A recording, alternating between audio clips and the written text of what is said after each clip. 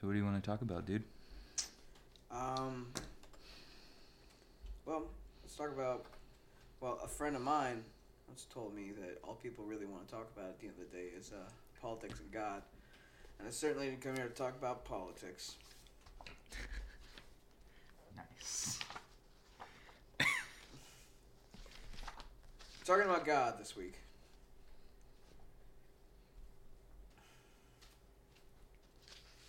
And we already talked to Caitlin beforehand. She said she was going to take care of it. It's week 2. So Caitlin's going to be leading this study for us. Thank you. Oh, they can actually hear you fine. So if you want to add a zany comment at any point, just go ahead. Great, I'll save my hilarity. Caitlin's going to be doing what? I can't tell the difference between your jokes and your realities. We'll be talking and she'll be giving a commentary. Oh, okay. It can be as sassy as you want. We'll probably edit it out for kids' She's sake. not. Shame on you. She's not a sassy person.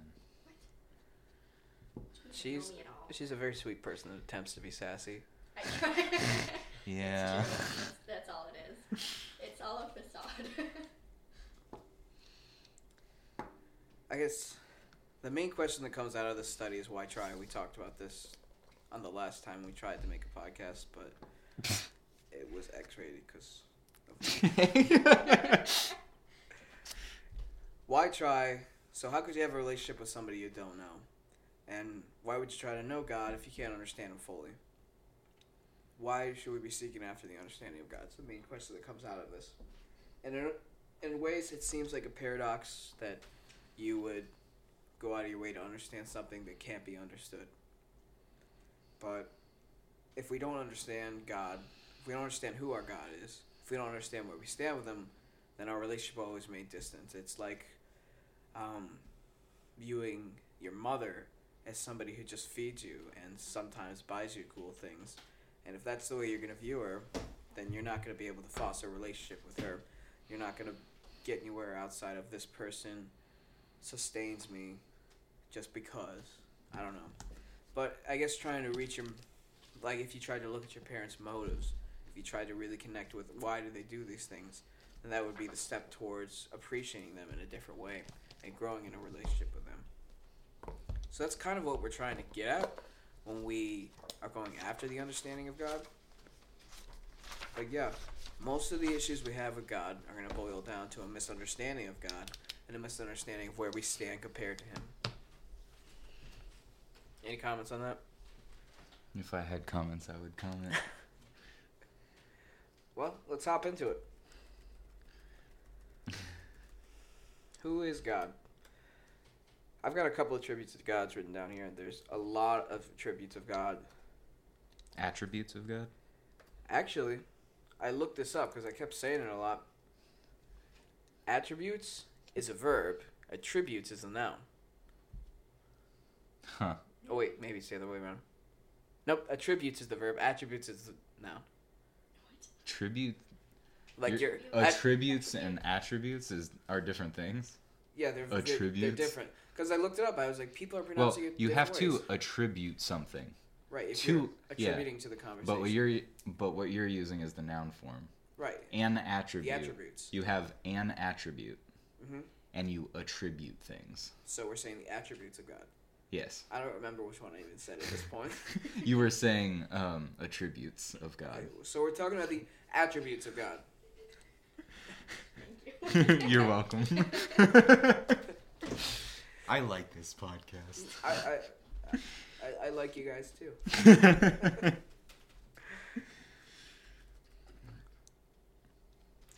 So if you're going to be talking about God at all, let's start with Psalm 63:1 again.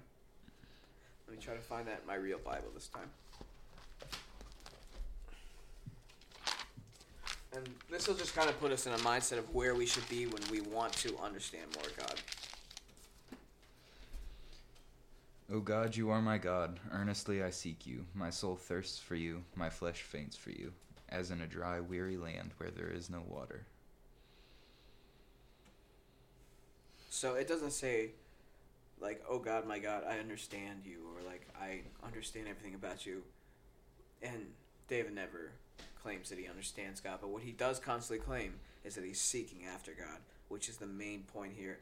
is that just because we will never understand God, it doesn't discount the benefits that we get by seeking after God and going after God with everything we have. So, no, you will never understand God, but it doesn't hurt to try. All right. God is holy. Psalms 77:13.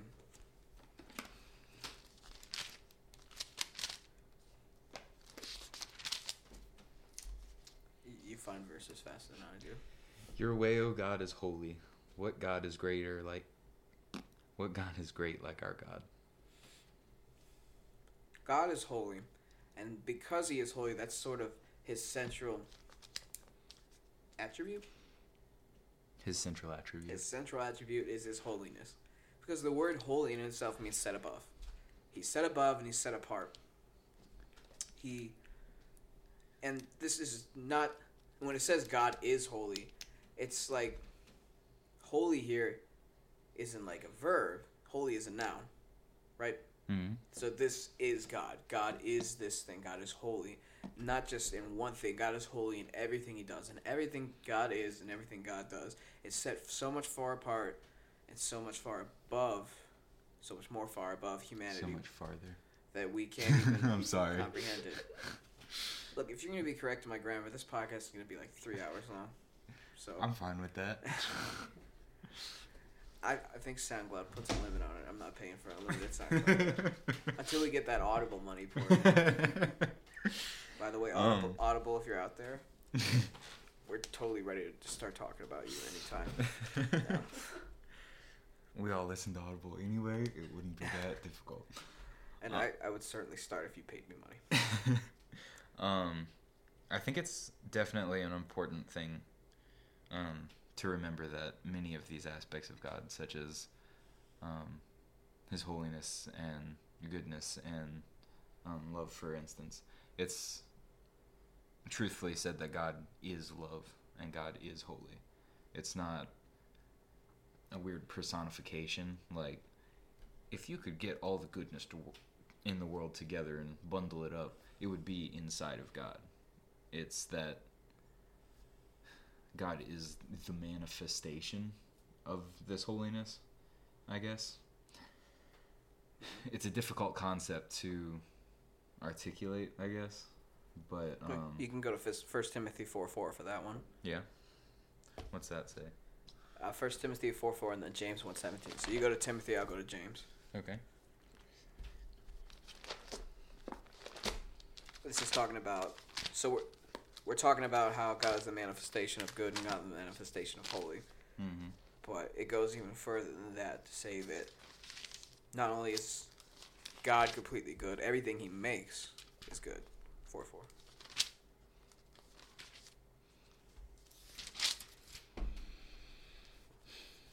You want me to read first? Yeah, go ahead. For everything created by God is good, and nothing is to be rejected if it is received with thanksgiving, for it is made holy by the word of God and prayer.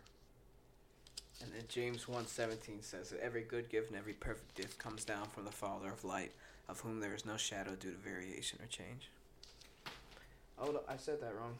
I tried to say it from memory, and I said it wrong. Of whom there is no variation or shadow due to change.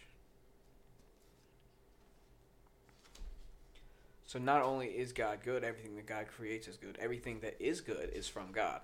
Mm.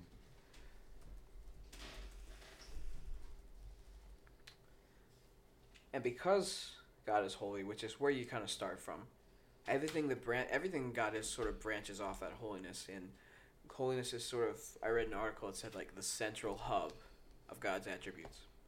It's where everything starts from because you can trace it back to his holiness.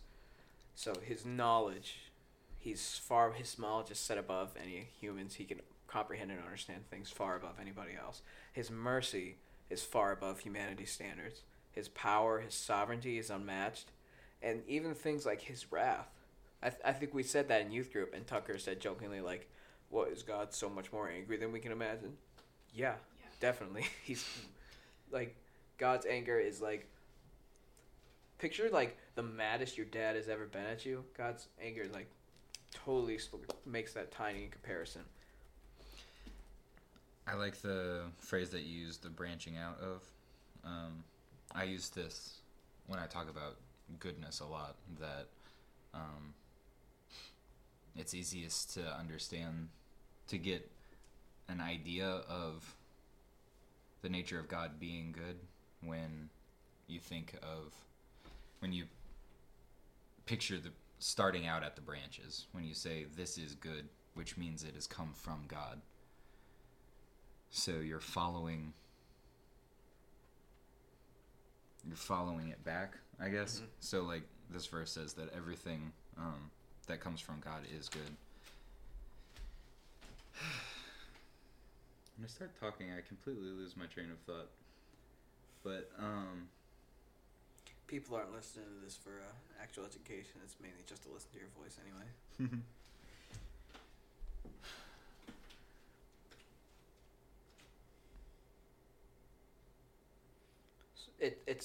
It's like a tree, whereas like every good attribute we see in the world, every good gift that comes down, you can trace back to something.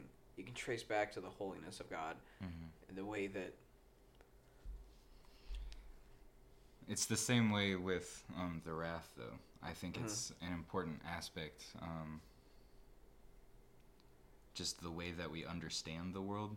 If you start out by grasping this idea that everything ultimately comes from God, and not in a I think we think of it too easily in a more general sense, that like all these nice things that I have, God gave them to me, but in a more fundamental sense of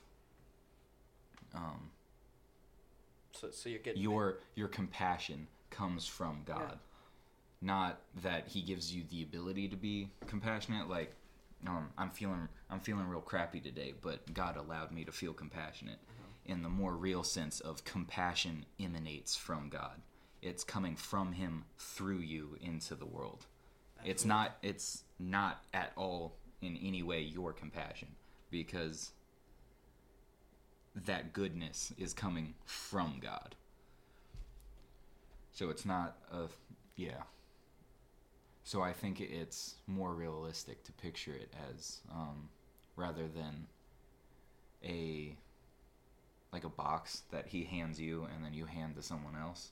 It's a river flowing from him, just going through the world, and you're like a sieve that it goes through, but you're not really actively participating in the same way that, I mean. And it's like that on the reverse side too, like we talked about that, how even the evil things that are in us and the bad things in the world generally come from a corruption of something good that God has, or something good that comes from God, but then it's corrupted by our flesh. It's like, I think this is really like jumping up in terms of examples, but I guess anger, murder, and stuff like that. Generally, nobody thinks they're the bad guy. So generally, when people are acting out as people we see of enemies in the world, people like Hitler and stuff, but obviously not Hitler in this specific example. But people who we see as bad guys, nobody sees themselves as the bad guy. They think they're acting out injustice. And generally, even the evil in the world can be traced back to something good, because God is just himself. God is somebody who gets angry when he sees injustice. He's somebody who gets angry when he sees corruption. And I think there's a lot of that in our society, of people just angry. Most of the time we don't even know what we're angry about. I don't know what I'm angry about. I'm angry at all the time, and I don't know what in the world I have to be angry about. And that's all, once again, coming from God. And then the world sort of corrupts that. I don't even... I think when using that metaphor of the river again, the idea is that God is the source of, I like to think of, phrase it as reality. Like, everything that most truly is, like, emanates from him. Right, you can't really think of anything that's not from God at its roots. And then he allows us to act as these funnels that channel his reality from one place to another. but in that, we never let it through perfectly, and so we add just a little bit of our own twist off to the side, and so his natural anger becomes something that can lead to murder, or his natural love can lead to jealousy or like possessiveness, I guess, and just all of those everyday evils, I guess. And I guess it comes back to the concept that God is set above, and even the good things we try to do and all that. It's just the difference is it's just we're not there. We're not at that level of God. We're not at that level of perfection, like you said. We can add just a little twist on something that God intended to be good, and it's essentially not perfect anymore. And once it's not perfect, it's not holy anymore. All right. I like that little segment. We're done with the first step. That's pretty much where we want to start off. That's pretty much the general foundation you have to have when it comes to looking at God, is that God's ways are way above yours in everything he does. And that everything that is in this world comes from God. That's where you have to stop and say, I am not at the level of God. It's kind of like the first...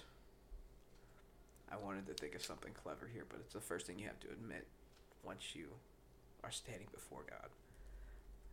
And that kind of ties off to this idea of God's sovereignty. God's rule is absolute. God has a right to rule because he is holy. And a couple of the criticisms of God in our modern society generally come down to this idea of the rebellion against God. Ideas like, questions like, why would a perfect God? Why does the kind God? Why is the gentle God? Why would a loving God let this happen or do this? And where you have to start with that is that it doesn't really matter what you as a person think is fair. It doesn't really matter what society calls fair. God was here before your society started. He was here before your culture. He was before the world. He was before the universe. And he's going to be around forever. It doesn't matter. And you put a note off this. I don't want to just say like discount anybody's standard of what's fair, because like you said, that's something that comes from God as well. This is another one of God's good things. God's just. So God's sense of justice is in us. The thing is, once we, like you said, that river flows into us of God's justice. But if we change that at all, if we corrupt it at all, it's not fair. So all that God does is right, because it's God's nature. Mm-hmm. Everything God does is good because God is good. Mm-hmm. God doesn't make decisions based off humanity. He doesn't make decisions based off the standards of humanity. He acts according to his own righteous will. What humanity does and what humanity thinks, I don't want to say he doesn't care. He doesn't make his decisions based off, I wonder what the news is going to say about this. Like, our standards of fairness are not holy. They're not holy. They're nowhere near the level of God's standard of justice. God's set above in that as well. Nobody is like him, and none are as fit to rule as him. And something I never really thought about before I started the study was that God has defended his right. He has a right to rule, and which seems strange to me, because I'm like, I don't see why God would ever have to defend this, or why he would need a right. If anybody challenged him, he could squash him. But Job 38 through 42 is some of the most like amazing, and I'm trying to use this word in its actual root that like it's actually some incredible scripture. Awesome. It's awe-inspiring scripture in Job 38 through 32. If you haven't heard the story of Job, and the summary was, Job was a good guy, and God let some bad things happen to him. He was considered perfect in the eyes of people, And once God starts allowing these bad things to happen to Job, the people around him instantly say, "Hey, Job, doesn't sound like God's being fair to you right now. You've been a pretty good dude, and God is taking away all your wealth, and like he loses some of his children, he loses his friends, he loses his everything he's worked for, his land, his wealth, just everything. He's losing everything, and his friends are constantly coming around him saying, turn against God, curse God. He's treated you unfairly here." And this is where it gets really crazy for me. So Job says to his friends, "Nope, God's not treated me unfairly." And he goes off on this big speech about who God is. But so even after he denies his friends and says, I'm not gonna turn against God. I'm not gonna curse God. He goes to God, and at this point he's at his breaking point, and he's demanding an answer from God. He's making a defense for himself. So he's saying to God, he's like, "God, I've lived my whole life to the best of my abilities, and I've done everything I have for you. Why are you doing this?" And he starts assuming some of the motivations of God. And then God sends this prophet, Elihu, and Elihu rebukes him, and he proclaims his magic. And then after, I'm probably murdering that word. It's Elihu. Elihu. Elihu. Something like that. I don't know. Probably murdered it. He's a guy who died a couple of thousand years ago. Yeah. Who cares? Elihu? Yeah. Elihu. Yeah, he gives Job this rebuke, and he talks about the majesty of God. And then the Lord himself answers to Job. And it says out of a whirlwind, which is kind of a cool imagery. I don't really know how that's working out. A whirlwind. Like a tornado just swoops down and like talks to Job. I don't know. That's not the important part. It's still cool though. Still cool. Job 38, starting from the beginning. I don't know how far I'll read this. Like, it doesn't cease to be cool at any point. There's no point where you could be like, just read verses 1 through 6, and that's pretty much it. It just keeps getting cooler as you read on. So later in the towards the end of Job, it starts to repeat itself a bit. I think that is mostly for emphasis, but the point is that God comes down and says to Job, "You little man, you think you know anything about what's going on. I'm God. I have plans more complicated than you can even imagine. Your place is to follow me and don't ask questions." And it was crazy to me because in my own little sense of right here, I was like, "Geez, God, you think you'd give Job a break here? He's kind of been pretty cool dude about this." But God sees right to the heart. Like, people were like, "Wow, Job is a righteous man. He had all these things taken from him, and he didn't even curse God." Like, yeah, you're not supposed to curse God ever. Like, that's just something God expects out of us because he expects perfection. And the fact that it took him a long time to get to that point makes him pretty good by our standards. Right. It's like, yeah, God. I mean, I think when we say our standards, we're always doing it in comparison to ourselves. We're always saying, like, I don't know if I would be able to do that. So obviously, I definitely wouldn't be able to. Right. So like, Job's pretty great. Job was compared to me. Job is pretty great. But in the same way, in the way that we compare ourselves to others, and so that's our sense of morality. God does the same thing. So he's comparing you to him, and he's saying that doesn't mean anything. God sees straight to the heart of Job, and Job starts assuming things like, and almost that would be a good place to start in this idea of understanding God. Is just because you are chasing after the understanding of God, don't think to assume that you know the motivations of God. Because as according to this, he doesn't take kindly to people thinking they know him more than God himself does. I think I finished my last statement saying something along the lines of "don't ask questions," which I felt a little uncomfortable even then saying, because I'm not sure God ever wants us to stop asking questions, because I think quest for truth is one of our most important goals here on earth. But I think there's a difference between seeking God's will and making accusations. Like assuming that you have seen through God's veil and been like, oh, I see what you're really after. You're trying to screw me over. And God's like, shut up, little boy.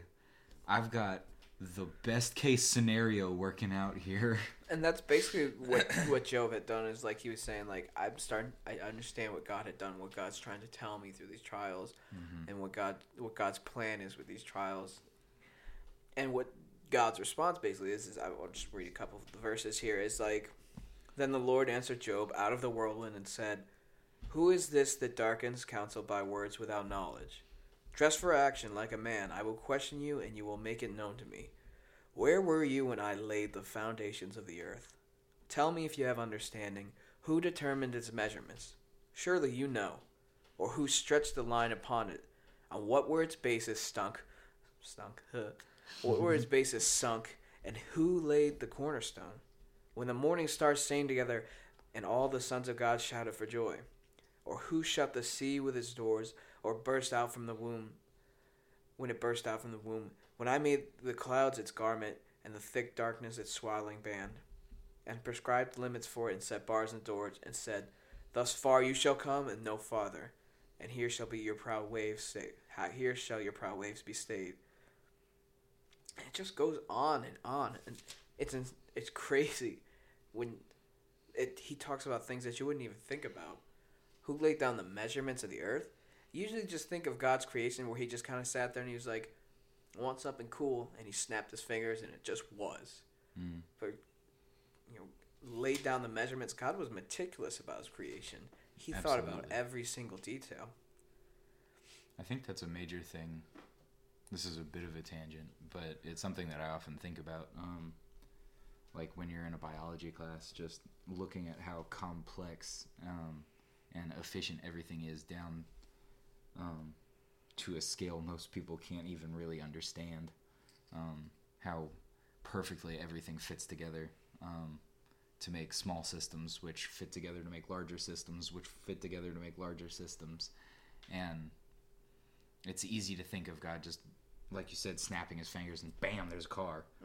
But he had to have that car fully formed in his mind. And not only the car, but the shape of the car, but the engine and the system that made that. But not only that, but the molecular structure of each of those elements and how they fit together. And just this whole system is so complex. It's more than people can even really imagine. But it's something that had to be fully formed in the mind of this being, like as a solid structure. And I don't know. No, it even just trying to talk about it gives you an idea just how great he is, That's a good tangent to go off, because something I think about too is like when you see creative humans are nothing without inspiration, and everything around them that inspire them is from God. You have to think God created all these things, and when it says like in Genesis 1, like before he created the world there was nothing there. God created this without like no inspiration. This is all him. It was divine inspiration, I guess. Maybe that's what that means. I don't know. Divine inspiration, I think, means inspiration from God. So I guess it was from him. But basically, he didn't have a starter kit to go off here. Yeah. He didn't open the box having instructions. Like, this is all just. I refer to humans as shapers as shapers rather than makers. There's nothing that we can truly create. Rather, we take the materials given to us and put them together in new and interesting shapes. But I don't think there's ever a time when somebody has a truly original thought. Absolutely. If you can look at the patterns of music over the past 40 years, and like you'll start to see humans like 10 songs, and we like to do those 10 songs differently over time. Like humans do like things that like sort of. That's why I don't know what is that why we like superhero remakes so much, just because we like old Oh. things making with a new twist, and that's really all we can do at the end of the day. And this is all going back to God has a right to rule, because, like I said, who could be like God? Who could create from nothing? Where were we when God laid down those foundations of the earth? Where were we when He set down every measurement? Who compares to the ones who hold back the mighty seas? Who among us saw the birth of the mountains? That was one of my favorite verses in there. Is who saw the birth of the mountain, like an actual mountain being formed right in front of your eyes. Nobody sees that. Nobody but God. God's right to rule over everything is found in the fact that nothing ever has or ever will exist that comes close to the knowledge and the power of God. And I think we've had this conversation before where you were kind of crapping on my socialist views. And it Let's pretty not much bring politics into your religion podcast. We Well- can make a political podcast if you want. basically it comes down to is like the best possible government that would ever exist is a tyranny with a perfect tyrant. So a theocracy. Yeah. Imagine that. The problem that humans have with tyranny is that the leader is generally flawed. Generally. But if you had a leader that had no flaws at all, that was set above anything and everything that ever existed, I'd say we'd hand the reins to him pretty quickly. I don't think we need a Congress there. Like, I don't think. Oh no, absolutely. I don't think that was the God argument needs- I was making. That socialism is stupid and tyranny is the only thing that makes sense. The only problem is we don't have a adequate tyrant on hand. I'm like, I don't think God needs any checks and balances in His government system. I think. No. Well, unless the Trinity is check and balances. Ooh, that's a. That's Now we spiral off into the nature of the Trinity. That's probably a terrible assumption by Cole, but I don't know. There are a lot of aspects. I mean, my understanding, without giving it decades of thought, is that the purpose, or at least a purpose of the Trinity, is the function of love, because love needs an object, and so for God to be love, He has to have something to love, and so there has to be no part of God that God can love, I guess. well, okay. And so I think in the same way that God can be the perfect leader because He's got Himself to be checking over His shoulder. I mean, I almost don't want to go off on this tangent, but I'm going to. We were just We're talking not about. gonna upload this anyway. We were talking about the pre-existence of Jesus right before we started this podcast, and how, oh crap, I gotta find the verse now where Jesus said that God loved him before the world even existed. Mm-hmm.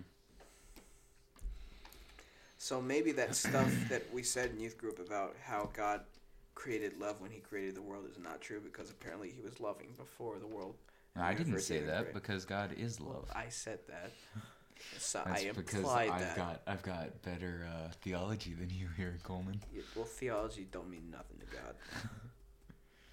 I don't know. I feel like, man, I was reading a verse about that somewhere recently. I'm gonna be mad that I can't think of it, but seeking the nature of God is really important, and I would argue that that's what theology is. Right. But it doesn't make you any better than me. I don't know, if I understand God better than you do, doesn't that make me better than you little punk? Not really at all. God sees No. piece of crap Okay. next to the To of crap. be fair, I totally agree with Cole. Yeah. One piece of crap is just like another piece of Like, crap. just this piece of crap got a little sprinkles on it. We'll all be glorified in heaven. I won't be as sad anymore. Father, I desire that they also, whom you have given me, may be with me where I am, to see my glory that you have given me, because you loved me before the foundation of the world. Okay. Quiet in So quiet. the library. You really are. I mean, that pretty much answers that question. God didn't need us Imagine to love. that He we already get our loved answers Jesus. from the Bible. Oh yeah. I think again Tucker said during your study. Sorry to that, crap on you, Tucker. No, this is actually he said something about him always believing that God creating us was for our benefit because he was perfect in and of himself, and so Keep talking. I'm gonna make adjustment real quick. okay. Keep talking. Yeah, but it was just that idea that God doesn't need us. I've heard it speculated before that God made us because he was like lonely or something, or maybe that like you said that he needed something to love, but I would argue that perfection means perfection, and there's nothing it requires. Rather, he made us for our own benefit, that there would be more goodness, if not better in any way, really. And I think to even apply that sometimes is a form of like humanism, or raising humans of God. Mm-hmm. And that's some it's funny that you said that, because there's actually some relevant controversy about that right now within the church because of a very popular song by Hillsong. It's what a wonderful name it is. You know that one. It's got a line in it that's getting some controversy, and it's a little strange because it's a very beautifully written line, and because of that you think It's a beautiful song. it's a beautifully written song that's got possibly some heresy in it. Why do they always got to sneak that in there? The line says that you didn't want heaven without us, so Jesus, you brought heaven down. Mm-hmm.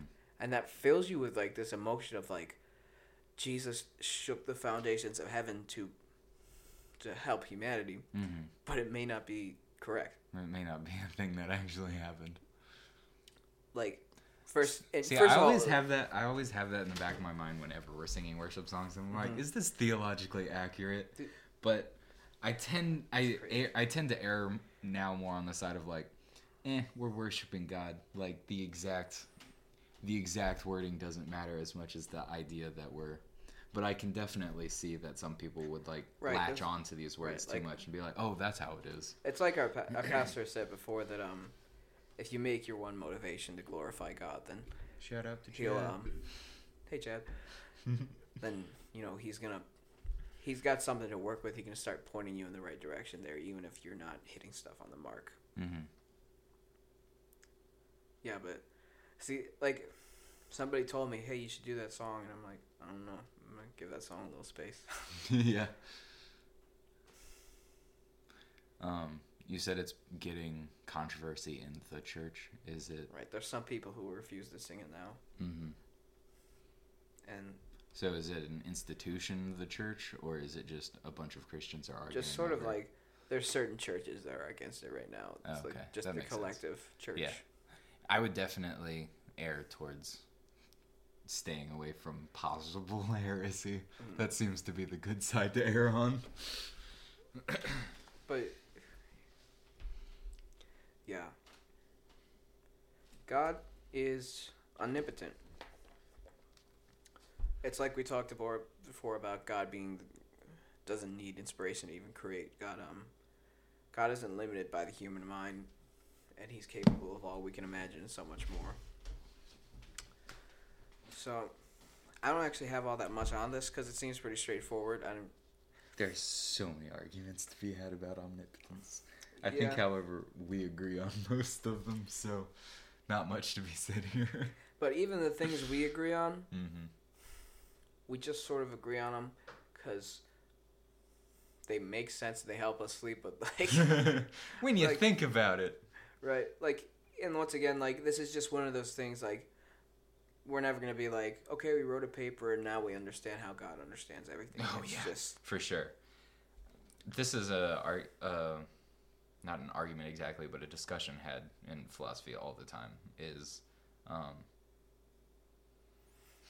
well, it comes down to the discussion over what knowledge is even, but it's the idea that, can you even have real knowledge?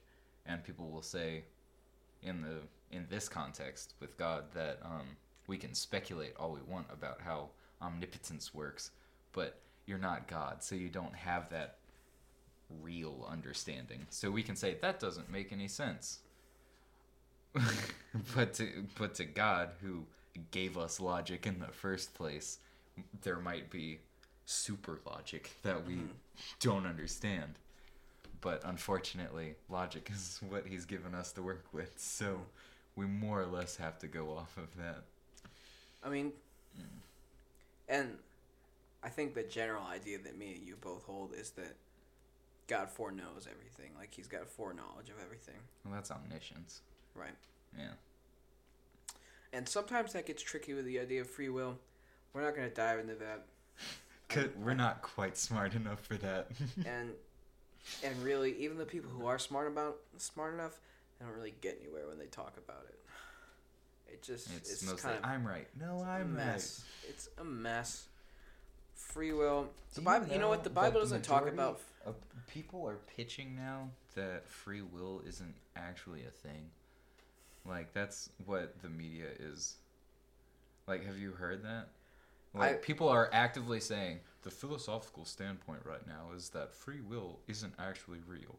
And I'm like, if free will's not real, how are we functioning right now? The most common argument I've heard from, like, a naturalist or secular view was, like, just in the way that, like, does a dog have free will, really? Does a dog really choosing to pee on that tree? Is that dog really choosing to hop my leg right now? Like, it's just an impulse of nature. Mm-hmm. So they're, like, in the same way humans are the same way. They're just self-seeking because that's what their instincts are for. And as we even evolve, we might get more complicated, but it will all come down to this idea that we're just really trying to feed ourselves at the end of the day. It's mechanism, and it doesn't make any sense, though, because we can talk about dogs all we want, but we're not inside the head of a dog. All you can really get inside the head of is yourself. Mm-hmm. And I think every person is perfectly aware, no matter how much they want to shove it off on the neurons blasting in their brains. They're like, did you choose to take Jimmy's candy bar? Actually, the lack of glucose in my system encouraged my neurons to fire in such a way that I was encouraged to take that candy bar, which I needed for sustenance. I mean, honestly, there's a little bit of truth in a lot of these views. In terms of the naturalist view, it's like, yeah, we are self-serving in our own instincts and our own flesh, and we're going to be sinful at the end of the day, left to our own devices. But we come down to this is basically the only choice you really have in free will is, am I going to serve God or am I not? Am I going to serve God or am I going to serve myself? Is really what it comes down to. I think that's an oversimplification. Right, it's an oversimplification, but we're talking to teenagers, and we don't really understand it all that much past this. So that's really what you have to boil it down to, because I feel like that the Bible doesn't spend all that much time to laying out exactly what your free will is. Oh, so no, absolutely. We have nothing to say in this regard on what the Bible says about free will, because it doesn't really talk about it all that much. Yeah. So all we can really say is our logical understanding of how free will would need to function. And Cole has this sort of binary idea, and I don't think that's wrong necessarily, but I think it's the best way to approach it for a Christian. Yeah. You have to break it down to, am I going to serve God or am I going to serve myself? I think there are good arguments to be made on a much more broad sense of free will. However, what matters to a Christian, most fundamentally, I agree, is that you do have the choice. Are you going to be a good sieve or a bad one? When the river of God flows through you, are you going to try and jank up the flow? Or are you just going to let him through? And that's the choice you've got to make. So pretty much, it kind of splits here. God, we've been talking about how big and great God is right now. Mm-hmm. God is really big and he can do everything. And can he pick up a rock that he's supposed to build with? Yeah, he can. Just don't even ask the question. Yes, he can. Boo. It's a stupid question. It's a stupid question. God knows everything. God can do anything. God has a right to do anything because everything he does is right. Everything he does is good. And God is holy. That's what we've covered so far. And the next thing we're going to cover is how God is all those things, and he will always be those things. Like, he's not going to change. And this was an important one for me to hit on because at first I was just like, yep, straightforward. God never changes. Not all that deep. But it's so incredibly deep to the fact that God never changes. Because we are always changing. People always change. I would argue, though, that we change everything around. In regards to him, I suppose. Like, we are becoming more or less like him, I think. I mean, and so he's the rock that we're built on, you know? Mm-hmm. And so our changes are moving closer and further away from holiness, from the perfection that he built us to be. But I think the thing is, people aren't the only thing that changes. Time is constantly changing around us. Our culture is constantly changing. The world changes. Just get out of here with this cynicism. Things change. I have an iPhone, and my mom didn't when she was a kid. Like, that's a huge culture change in and of itself. I don't want to be argumentative just for the sake of it, but I'm afraid that you're going to build an argument off of something that I think is about bad foundation. Because having an iPhone now isn't a fundamental change. It's a reshaping of the way things are done, but the same things are being done. We're the same people doing the same junk we've always been doing for 10,000 years. We're the same people doing the same junk, and the one I'm getting at is that people are fickle, and time are fickle, and... Time isn't fickle. Oh, my God. Our people are not reliable because they are constantly changing. Absolutely. Our morals are always changing. We don't know where we stand. We're in constant flux. You can't put your... When you put your hope in humanity, you often get disappointed. When you put your hope in people, you will often come up disappointed because... You'll ultimately always come up disappointed because people are not a solid foundation. And so, even when people happen to not fail you, I believe that also is the grace of God, because those people are tied to God and you're tying yourself to them.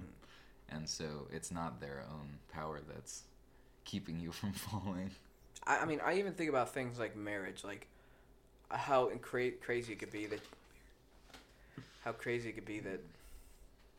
To think that you could spend 40 or 60 plus years with somebody. That's crazy. That's crazy. And the fact that any marriages work out, once again, is a grace of God thing. Because 40 or 60 years will do a deal to you. Like, that'll change you a lot. The thing is, it comes down to, yes. It comes down to when we put our faith in people, we come up disappointed. But when we put our hope in God, he never falls short. He never changes. He was the same God that was able to build the world to know its every measurement. He's still that same God.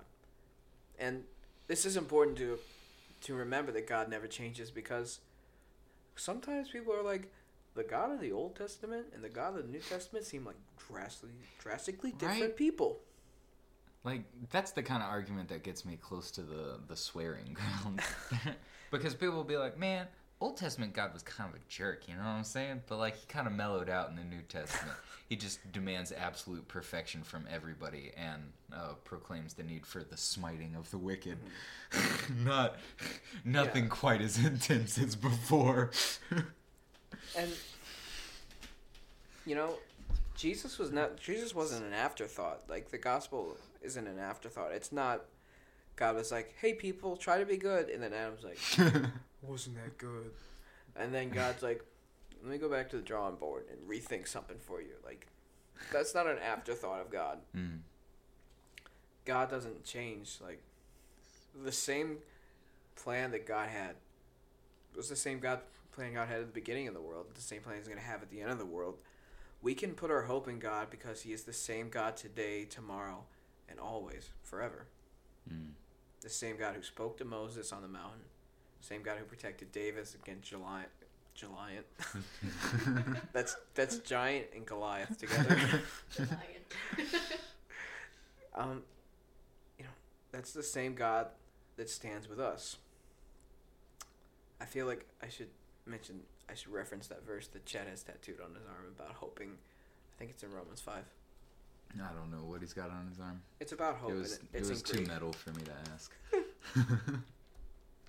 I hope I can be as old man cool as Chad is someday. Just okay. Yeah, here it is.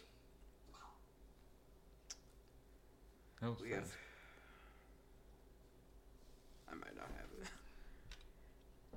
I'll just. Romans 5 is all nice. Let's just read it all. We're not gonna read all of Romans 5. I know, but we'll at least read 1 through 6. It's Okay. it's somewhere in 1 through 6, and we'll find it along the way. Okay. And we might learn a couple other cool quips on our journey there, because it's about the journey, not the destination. Therefore, since we have been justified by faith, we have peace with God through our Lord Jesus Christ. Through him we have also obtained access by faith into this grace in which we stand. We rejoice in the hope of the glory of God. Not only that, but we rejoice in our sufferings, knowing that suffering produces endurance, and endurance produces character, and character produces hope. And hope does not put us to shame, because God's love has been poured into our hearts through the Holy Spirit, who has been given to us. And I think hope has been defined a lot in our church as positive expectation. Not like there's a good chance that God will be good. Mm-hmm. It's that you're looking forward to God's goodness. You have an expectation and you're ready to see what God will do with this thing, because we know that God has been good in the past and he will be good in the future. Yeah. And the word that the article I read used is that God is immutable, never changing at all. That's one of those $100 words I have to explain to people. $100 words. And I'm not going to explain it because I don't know it. It's pretty much just what you said, you know?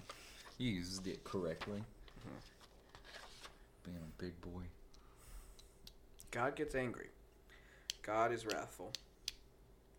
This is probably like the least fun one to talk about. I don't know if you're not in the way. God's wrath is necessary and righteous. You seem to disagree with me on this a little bit, but I've seen, and let's start with scripture. That's a good place to start. Psalms 51:4. All right.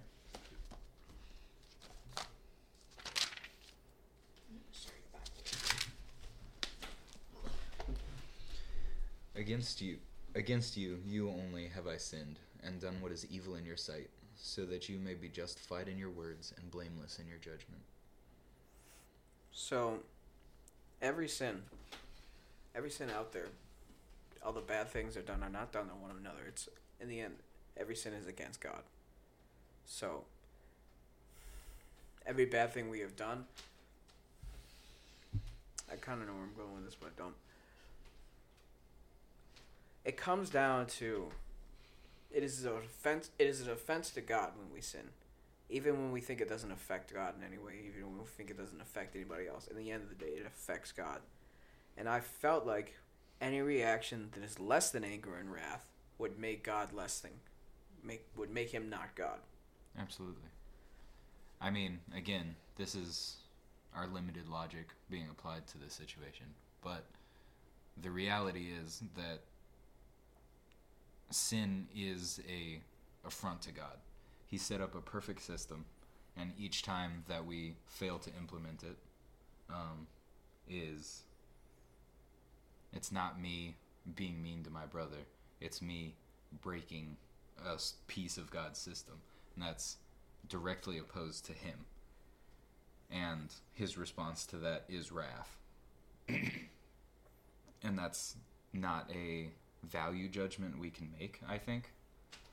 To say it is good because God shows that wrath and God is also good.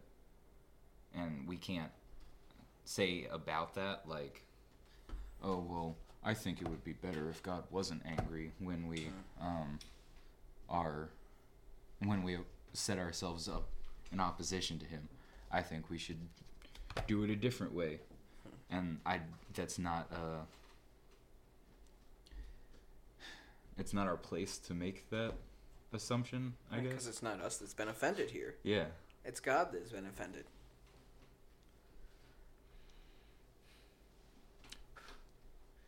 I think too often people try to set themselves up in God's place. They think, well, if I was God, I would do it this way.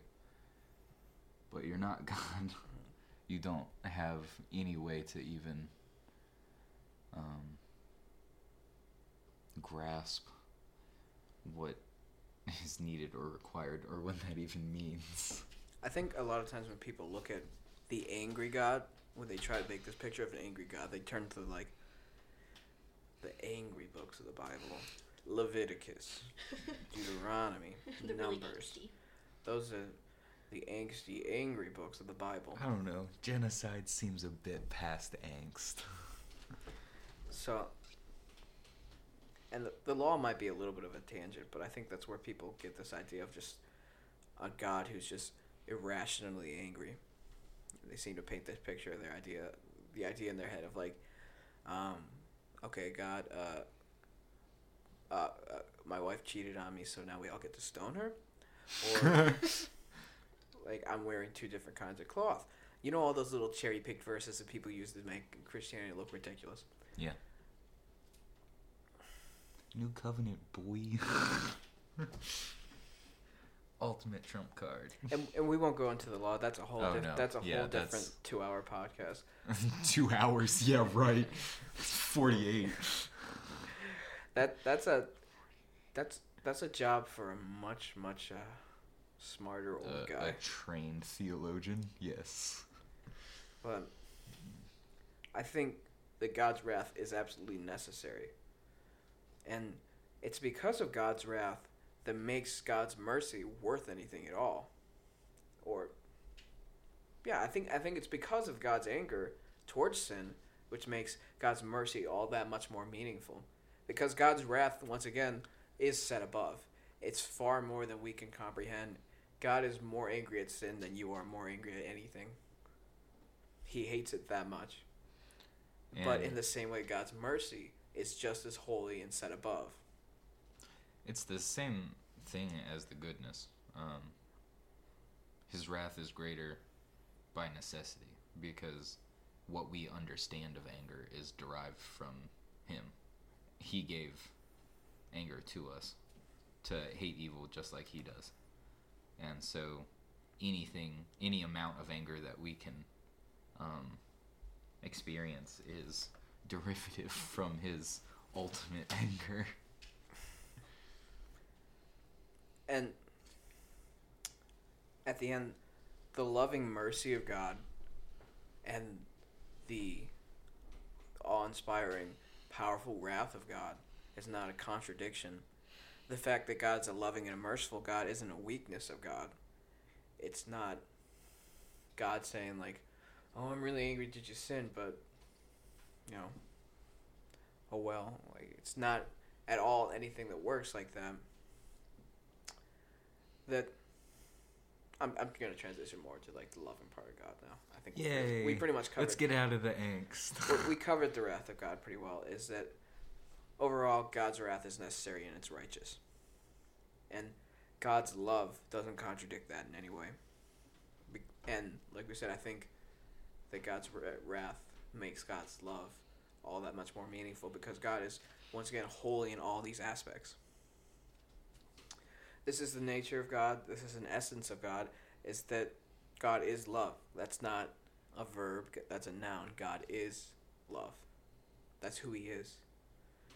And, you know, there's this little underrated scripture, John 3:16. I haven't heard it all that much. That God so loved the world. Because God loves everything that he's created. Not because these things have done anything to earn his love, but just simply because it's God's nature to love. Mm.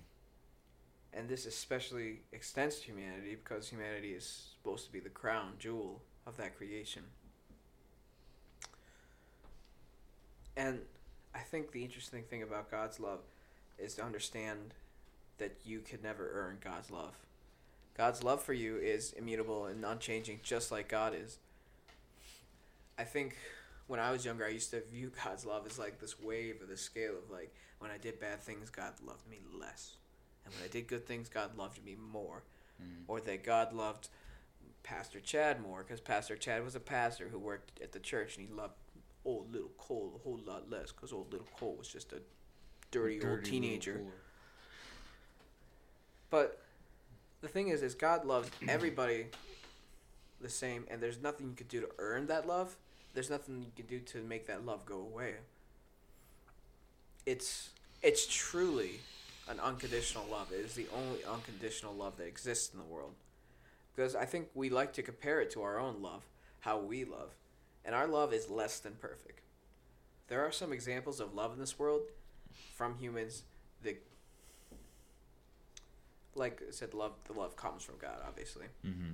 But we can never reach that same level of love of God. I think the closest you would ever see to on this planet is like a parent to a child. That's the closest you're ever going to see to an unconditional love. But even that has limits in our human limitations. Mm. It just really hit me in a crazy way to start understanding that there's nothing I can do to make God love me any less. But there's nothing I can do to make God love me any more at all. There's nothing I've done that affects God's love at all. It's totally unconditional from what I do and from what any of us have done. Like I said, God doesn't look upon human standards or human actions to He loves us guide His will. He loves us for who we are, not what we do. He loves you for who you are because you are His creation. Mm. Because of that, He loves you. He didn't choose to love people because they are lovable. I think, like, you compare that to, which especially, it irks me a little bit with the whole movement of love right now. Because Freaking hippies. it's such Bullcrap. because we have such a messed up view of love topic. The movement of love right now hurts me a little bit because what society keeps calling love is not love. It's the movement of conditional love. Mm. Or just conditional affection. They say, hey guys, we need to show more love to each other. There needs to be love to shine out the hate in the world right now. It's not even that. They're co-opting the word love to mean Nice. Yeah, their kindness is what they're trying, which is an aspect of love, obviously, but an eighth. I don't even think you could boil it down to numbers. Oh no, you can't boil it down to numbers, but you know what I'm saying. That they're implying that, oh, you said a mean thing that I didn't like, or you expressed a different opinion, or you're from a different area, or they think love is what's pleasant at the moment. Mm-hmm. And they don't see any difference in trying to shove that idea of pleasantness on other people, as if that wasn't breaking even their concept of love, much less the reality. It just shows another aspect that makes our job so much harder, because when we say God loves you, that means something very different to us than it does to the average person that's like, here's that, and they think we're saying God just wants to make your life hunky-dory all the time and make nothing but pillows and rainbows and sunshine. What a phone call. Mm-hmm. I'll be back in a second.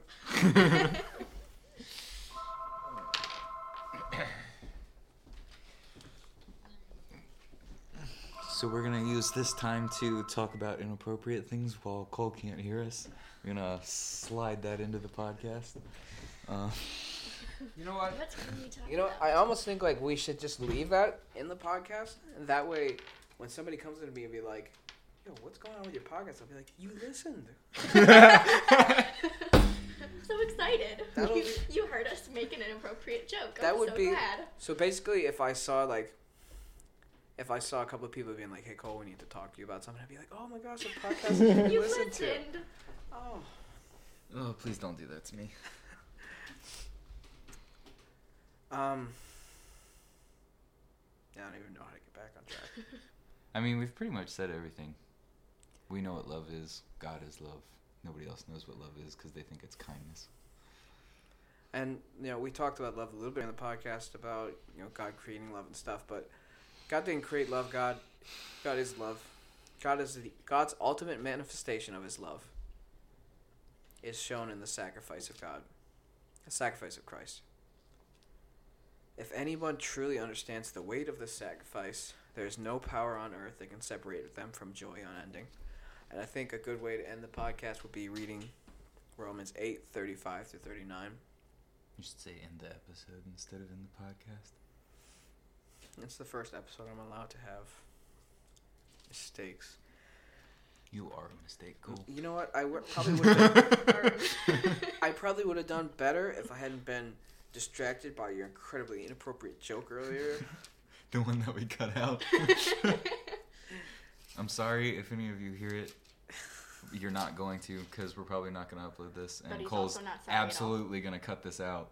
No, And I if think- any of you hear this, I'm going to kill Cole. I'm very sorry. Please don't judge me. I think we're gonna upload this one because I told everyone I'd have it up so that Oh, okay. once they were at Disney, they could listen to it on the way It's back. really not that bad, but I still don't want you to hear it, so Cole's going to cut it. 35-39.